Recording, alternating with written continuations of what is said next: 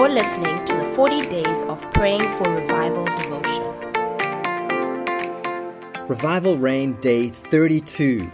God, first and foremost.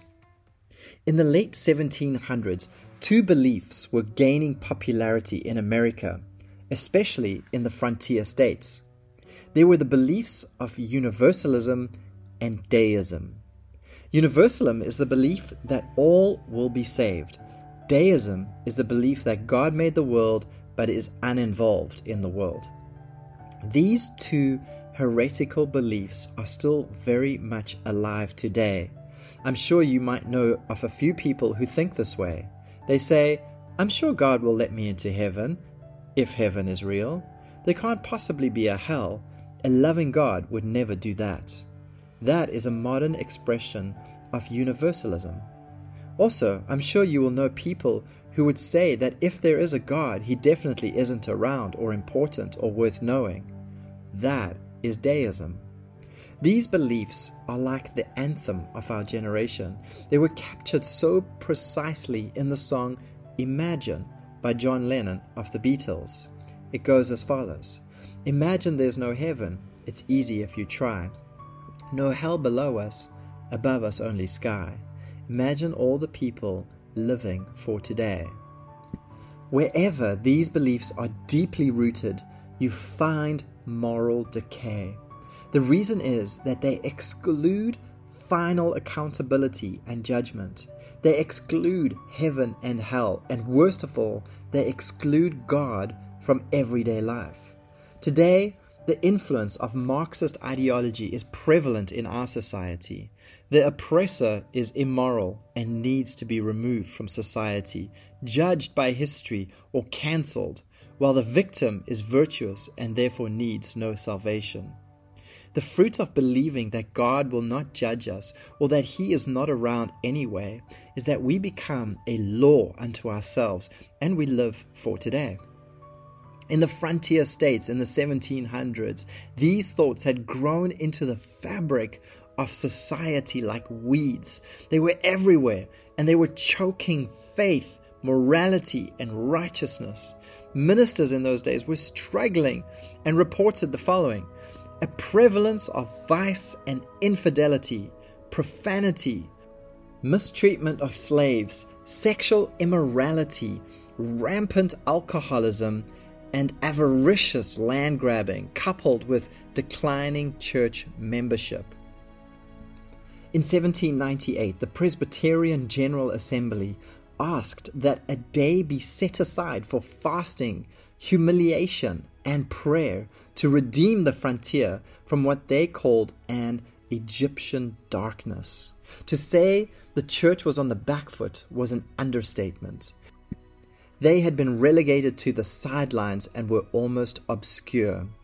However, after much prayer and repentance, there was a general sense of hope that God was about to move in a new way. No one was sure when or where it would begin, but many were convinced that God would begin his work of revival. The first spark came in a Presbyterian church.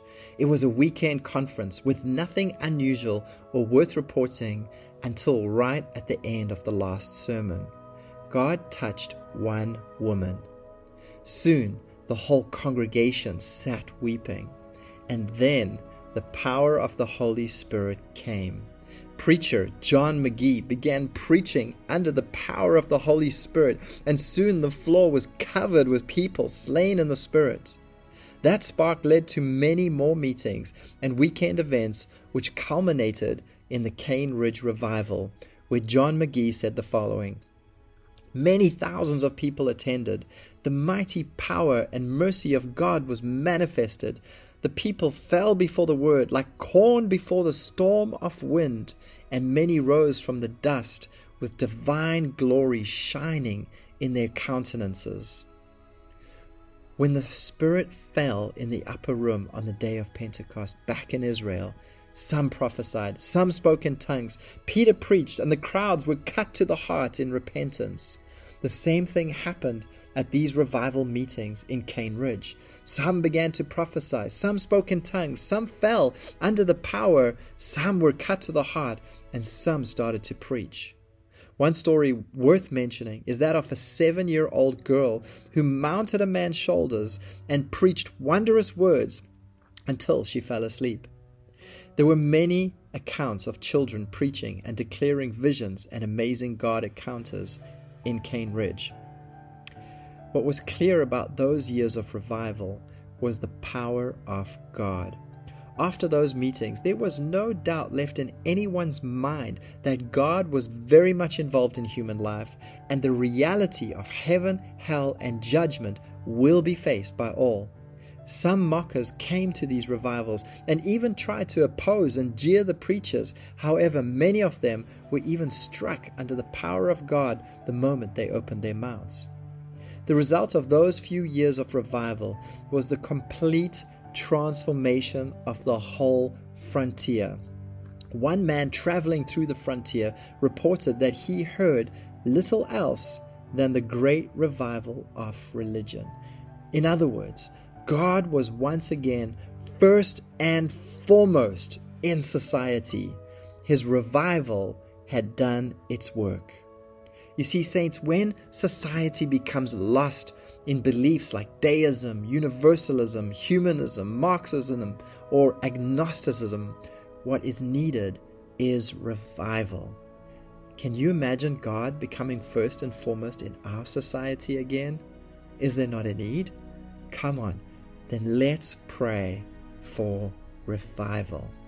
And so we pray, Lord, I bow my heart and I bend my knee. Send revival and start with me. Pour out your Spirit in an unprecedented way. May all who hear be saved today. May all who are saved proclaim the way. Lord, send revival and start with me. Thank you for listening to this devotion. We hope you are inspired to keep praying and to keep believing for revival in our days.